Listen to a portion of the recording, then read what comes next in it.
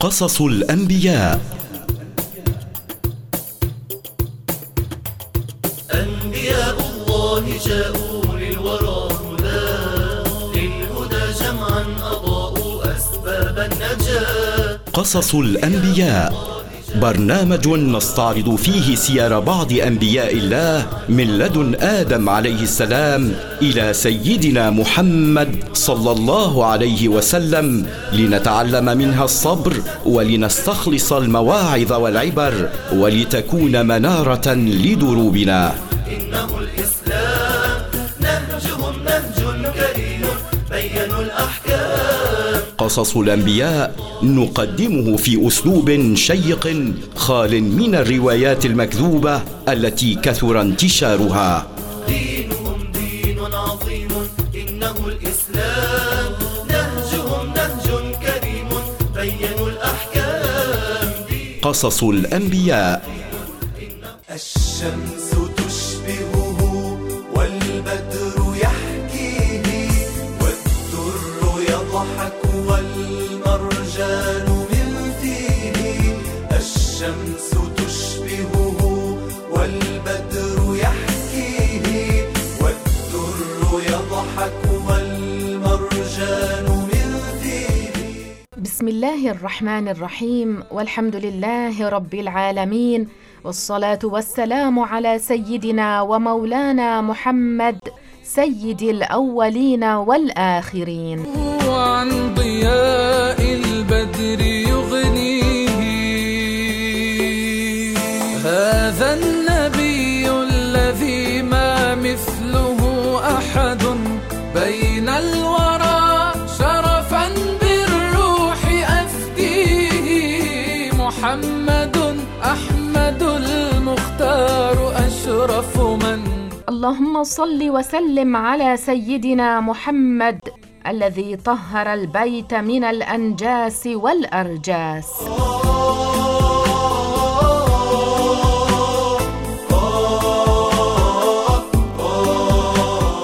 أرحب بكم مستمعينا الكرام عبر هذه المنارة المتنورة عبر موجة 92.1 FM. أنتم أملي. لقاء الخير يتجدد مع أحلى وأغلى مستمعين عبر إذاعة الخير. حقوق فمن ذا سوف يحميه.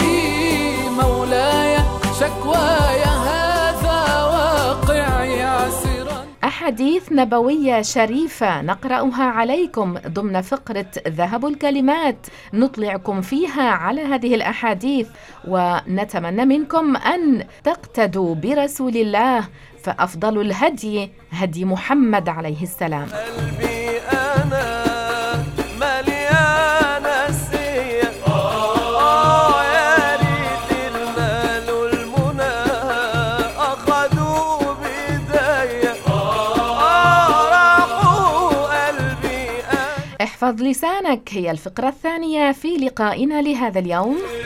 من سعاده وشاف جماله صدق المحبة مال اللي نال.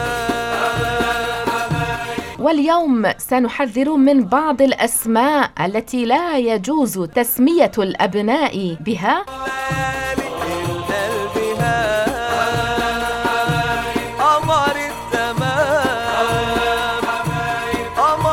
سنتحدث عن زوجة لوط عليه السلام التي كانت مع الهالكين.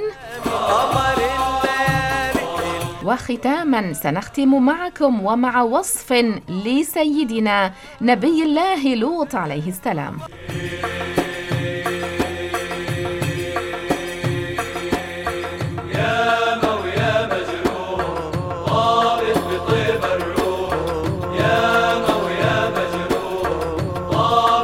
أذكركم وأذكر نفسي أيضا بالإخلاص في النية والقول والعمل. إخوتي يا أحبابي هيا هيا نقتدي بطه رجل من قريش. ذهب الكلمات يا وما حاد جاها. إخوتي يا أحبابي هيا هيا نقتدي بطه ماذا يقال عند زيارة القبور؟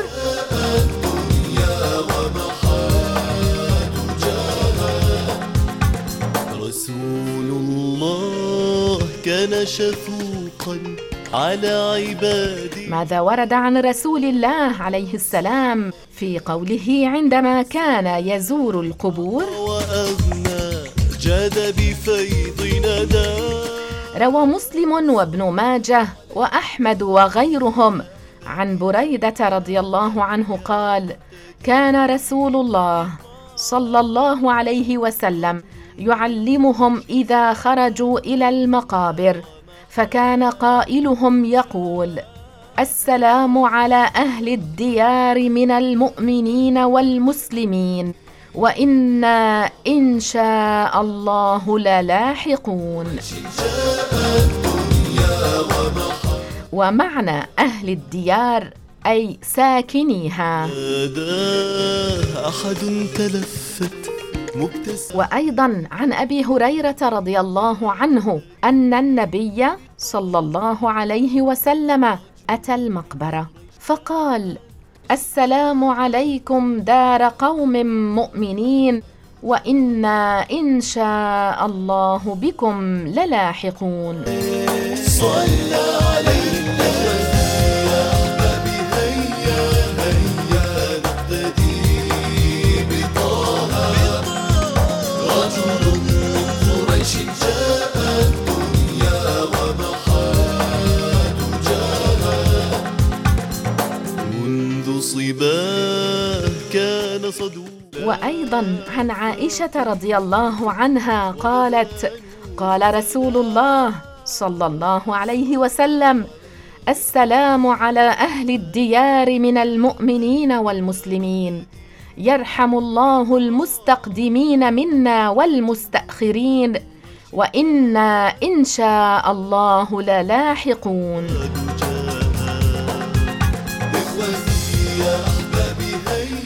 وعن ابن عباس رضي الله عنهما قال: مر رسول الله صلى الله عليه وسلم بقبور المدينة، فأقبل عليهم بوجهه فقال: السلام عليكم يا أهل القبور، يغفر الله لنا ولكم، أنتم سلفنا ونحن بالأثر.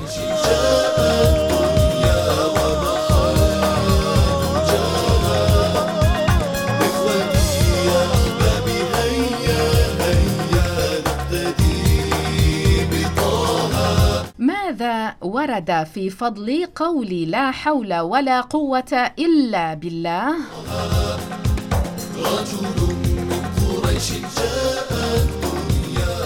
عن أبي أيوب الأنصاري رضي الله عنه أن رسول الله صلى الله عليه وسلم ليلة أسري به مر على إبراهيم، فقال له إبراهيم: مر أمتك فليكثروا من غراس الجنة، فإن تربتها طيبة وأرضها واسعة. قال: وما غراس الجنة؟ قال: لا حول ولا قوة إلا بالله. جاء الدنيا ومحال جاء. وأيضا عن أبي موسى رضي الله عنه أن رسول الله صلى الله عليه وسلم قال له: يا عبد الله بن قيس، ألا أدلك على كلمة من كنوز الجنة؟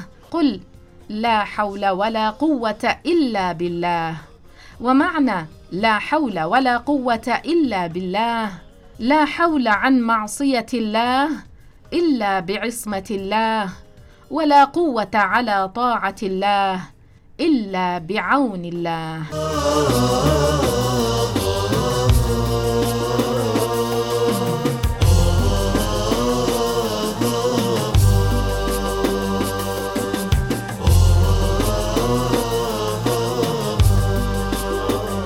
يا لسان قل خيرا تغنم. سنحذر اليوم من بعض ما شاع في بعض البلاد من تسمية أبنائهم بنحو هذا اللفظ: عثمان العبد الله، وسعيد العبد الله، فإن هذا اللفظ فيه نسبة العبودية لله، والله لا يوصف بالعبودية بل يوصف بالألوهية. واسكت عن شر تسلم من قبل أن تندم، من قبل أن تندم. يجوز أن نسمي عبد الله وعبد الرحمن، لا شك في ذلك، لكن الذي نحذر منه اليوم هو ما يسميه بعض الناس ومما شاع في بعض البلاد، يسمون أبناءهم بنحو هذا اللفظ: عثمان العبد الله، يسمون أيضا سعيد العبد الله. انتبهوا جيدا إلى التعريف في كلمة العبد، فلا يجوز أن نسمي أبناءنا بهذه الأسماء. هذه الألفاظ فيها نسبة العبودية لله، والله لا يوصف بالعبودية بل يوصف بالألوهية. فإن قال هؤلاء الذين يسمون بهذه الألفاظ: نحن لا نفهم منه أن فيه وصف الله بالعبودية، إنما نفهم منه إضافة هذا العبد إلى الله ملكا وخلقا، قيل لهم: لكن هذا اللفظ يعطي وصف الله بالعبدية بدخول ال في كلمة العبد، ولفظ الجلالة فيه لفظ ال، فيكون المعنى العبد الذي هو الله. هذه الألفاظ لم تكن معروفة في العرب القدماء، لا بين المسلمين ولا بين الجاهلية.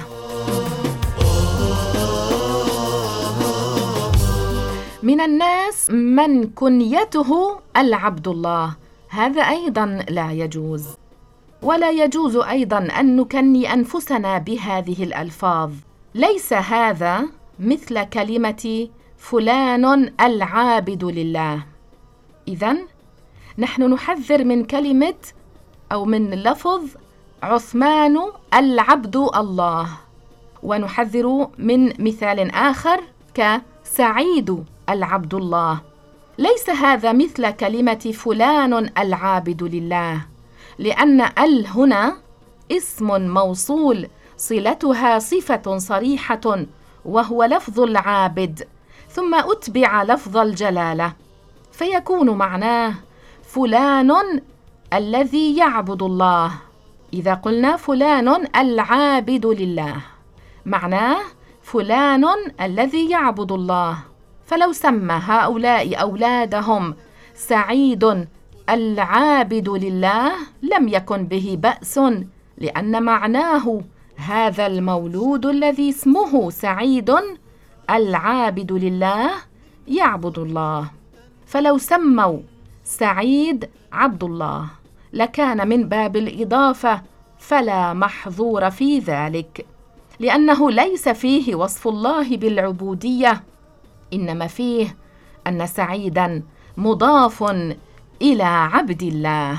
إذن لو قالوا سعيد عبد الله أو سعيد آل عبد الله فلا محظور في ذلك.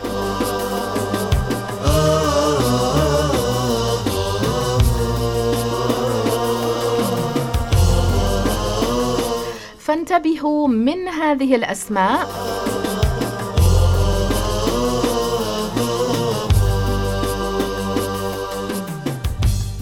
سنحذر اليوم من عبارة يقولها بعض الناس عند الدعاء.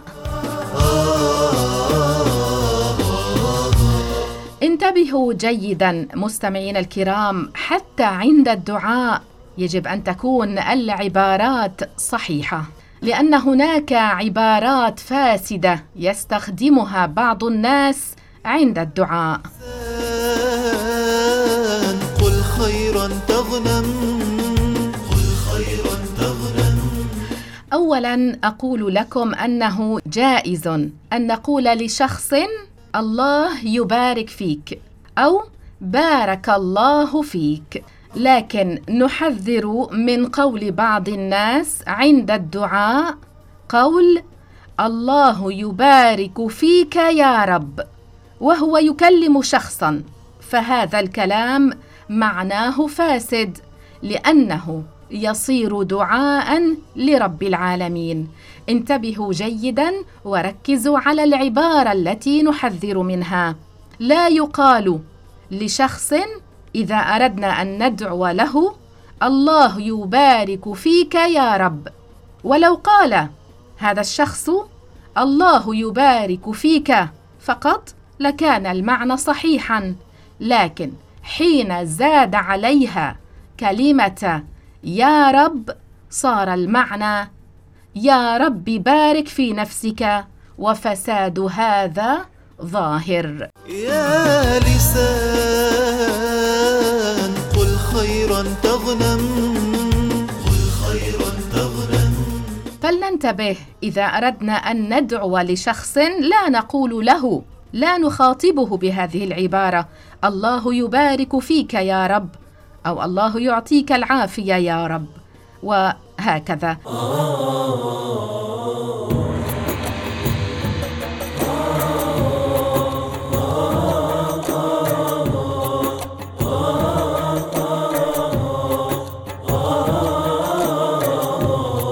هذا ما حملناه لكم اليوم من فقرة احفظ لسانك. وكان خير إمام للأنبياء العظماء، للأنبياء العظماء، اصدح بمدح الهادي أوفى الأنام عهودا وضرب. نبي الله لوط عليه السلام. للأنبياء العظماء، للأنبياء العظماء، للأنبياء العظماء. نبي الله لوط عليه السلام نزح عن محلة عمه إبراهيم الخليل، فنزل بمدينة سدوم كما أمره الله تعالى. قوم سدوم، من هم قوم سدوم؟ أولاً، هذه المدينة هي في أطراف شرقي الأردن قرب البحر الميت. وقوم سدوم من أكفر الناس، كانوا من أكفر الناس وأفجرهم وأخبثهم طوية، كانوا ذوي أخلاق رديئة ونفوس خبيثة. بعث الله تعالى نبيه لوطا إليهم، دعاهم إلى دين الإسلام، نهاهم عن تعاطي هذه المحرمات التي كانوا يفعلونها والمنكرات، لكنهم استمروا على كفرهم وإشراكهم، وتمادوا في ضلالهم وطغيانهم وفي المجاهرة بفعل اللواط.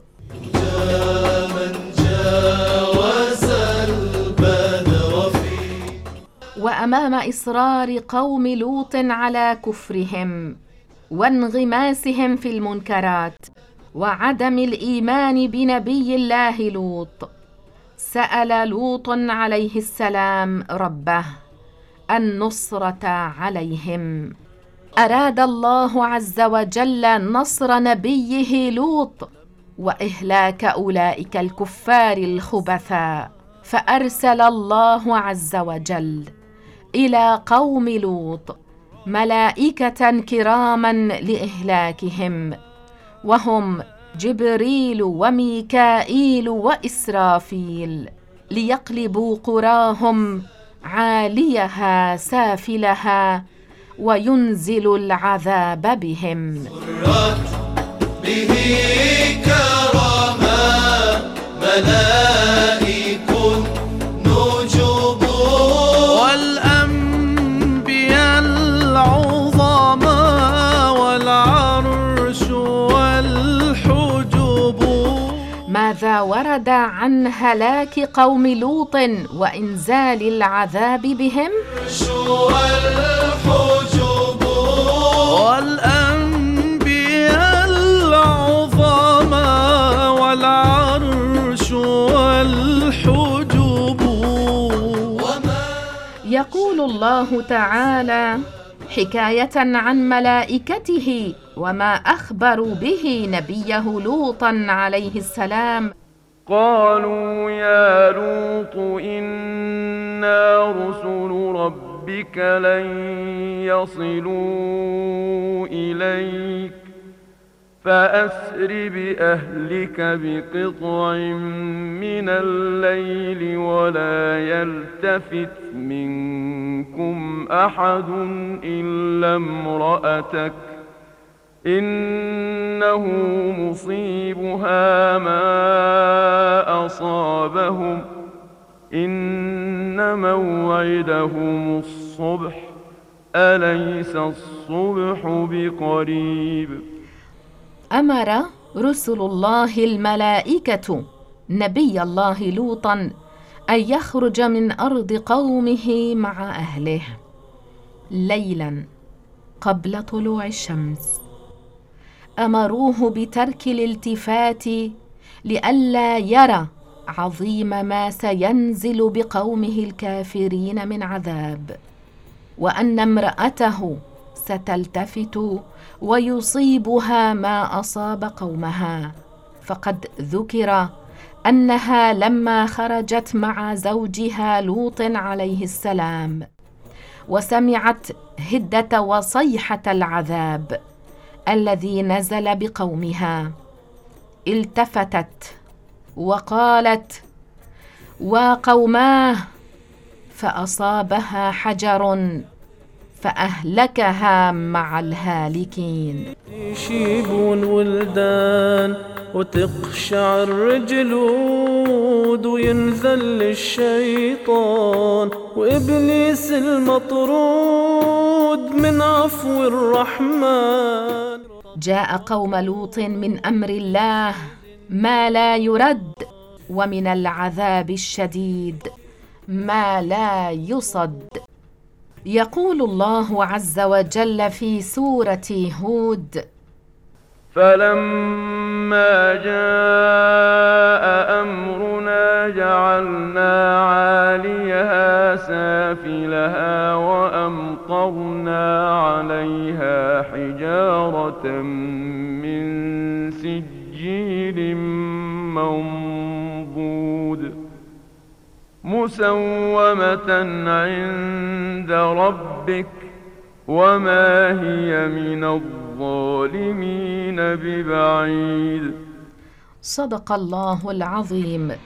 لقد أدخل جبريل عليه السلام ريشة واحدة من أجنحته في قراهم ومدنهم، وكانت 4 أو 5، واقتلعهن من أصلهن وقرارهن بمن فيهن من قوم لوط الكافرين، وكانوا كما قيل 400,000 شخص وما معهم من البهائم، فرفع الجميع حتى بلغ بهن عنان السماء، حتى سمع الملائكة الذين في السماء الأولى أصوات ديكتهم ونباح كلابهم، ثم قلبها عليهم فجعل عاليها سافلها، أي لم يردها كما كانت،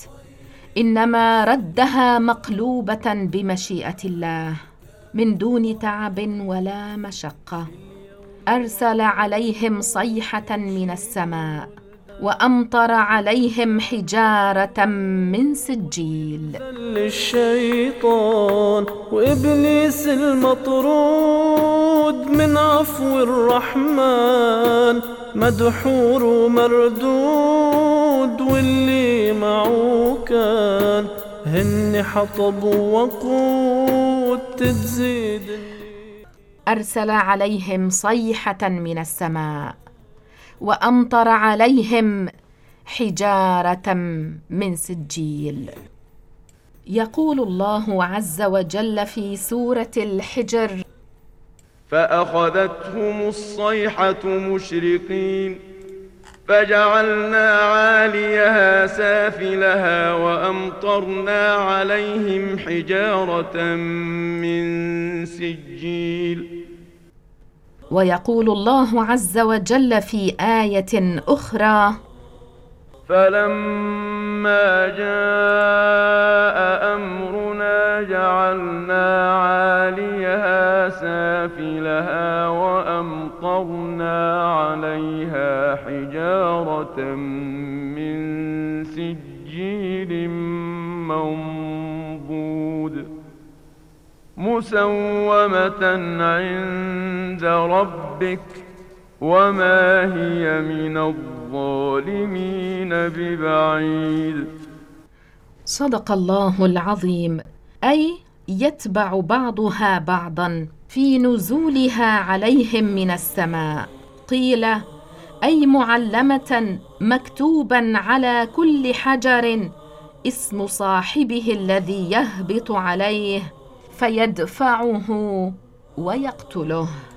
ويقول الله عز وجل في سورة النجم: والمؤتفكة أهوى فغشاها ما غشا فبأي آلاء ربك تتمارى. والمؤتفكة هي قرى قوم لوط عليه السلام. قيل أي قلبها فأهوى بها منكسة عاليها سافلها وغشاها بمطر من حجارة من سجيل متتابعة. وكانت مسومة أي مكتوب على كل حجر اسم صاحبه الذي سقط عليه. وما إن أشرقت الشمس حتى كانت القرى بمن فيها خرابا ودمارا. الشمس تطلع كل يوم وتغيب والموت صار منك قريب. زوجة لوط عليه السلام مع الهالكين. صار منك قريب كن فالدنيا. أهلك الله عز وجل زوجة نبيه لوط عليه السلام مع الهالكين لأنها كذبت نبيه لوطا ولم تؤمن به ولم تدخل في دين الإسلام، بل بقيت كافرة مع قومها راضية بأفعالهم الخسيسة وصفاتهم المذمومة، فحل بها من السخط والعذاب ما حل بقومها جزاء لها على كفرها وتعاطفها مع قومها. ولم ينفعها عند الله أنها كانت زوجة نبي الله لوط عليه السلام وهي باقية على الكفر والضلال. كن فالدنيا كمال غريب تتسأل حضر جواب ما في مهرب يوم الحساب. تتسأل حضر. يقول عز من قائل: ضرب الله مثلا للذين كفروا امرأة نوح وامرأة لوط كانتا تحت عبدين من عبادنا صالحين فخانتاهما فلم يغنيا عنهما من الله شيئا وقيل ادخلا النار مع الداخلين. صدق الله العظيم. والمراد بالخيانة هنا الخيانة في الدين، فإنهما لم تتبعاهما في دين الإسلام بل بقيتا على الكفر والضلال، ولم ينفعهما أنهما زوجتا نبيين من أنبياء الله عظيمين وهما نوح ولوط عليهما السلام. وليس المراد بالخيانة هنا الزنا وأنهما كانتا على الفاحشة. يروى عن ابن عباس وغيره من أئمة السلف والخلف: ما بغت أي زنت امرأة نبي قط. وقيل إن اسم امرأة لوط والهة واسم امرأة نوح والغة. أسألك اللهم وروى الحاكم في المستدرك عن ابن عباس رضي الله عنهما في قوله تعالى: فخانتاهما، قال: ما زنتا. أما امرأة نوح فكانت تقول للناس إنه مجنون، وأما امرأة لوط فكانت تدل على الضيف، فذلك خيانتهما.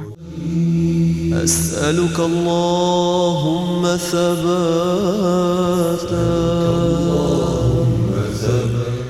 أما ما ورد عن وصف لوط عليه السلام، روى الحاكم في المستدرك عن كعب الأحبار قال: كان لوط نبي الله، وكان ابن أخي إبراهيم، وكان رجلا أبيض حسن الوجه دقيق الأنف صغير الأذن طويل الأصابع جيد الثنايا، أحسن الناس مضحكا إذا ضحك، وأحسنهم وأرزنهم وأحكمهم. وهو حين بلغه عن قومه ما بلغه من الأذى العظيم الذي أرادوه له، حيث يقول: لو أن لي بكم قوة أو آوي إلى ركن شديد. شرف التذلل لله الواحد، ونور اليقين، وبركة الإخلاص، وطمأنينة التوكل على الله، وسعة عطاء. ندعو الله عز وجل أن يجعلنا في الفوج الناجي.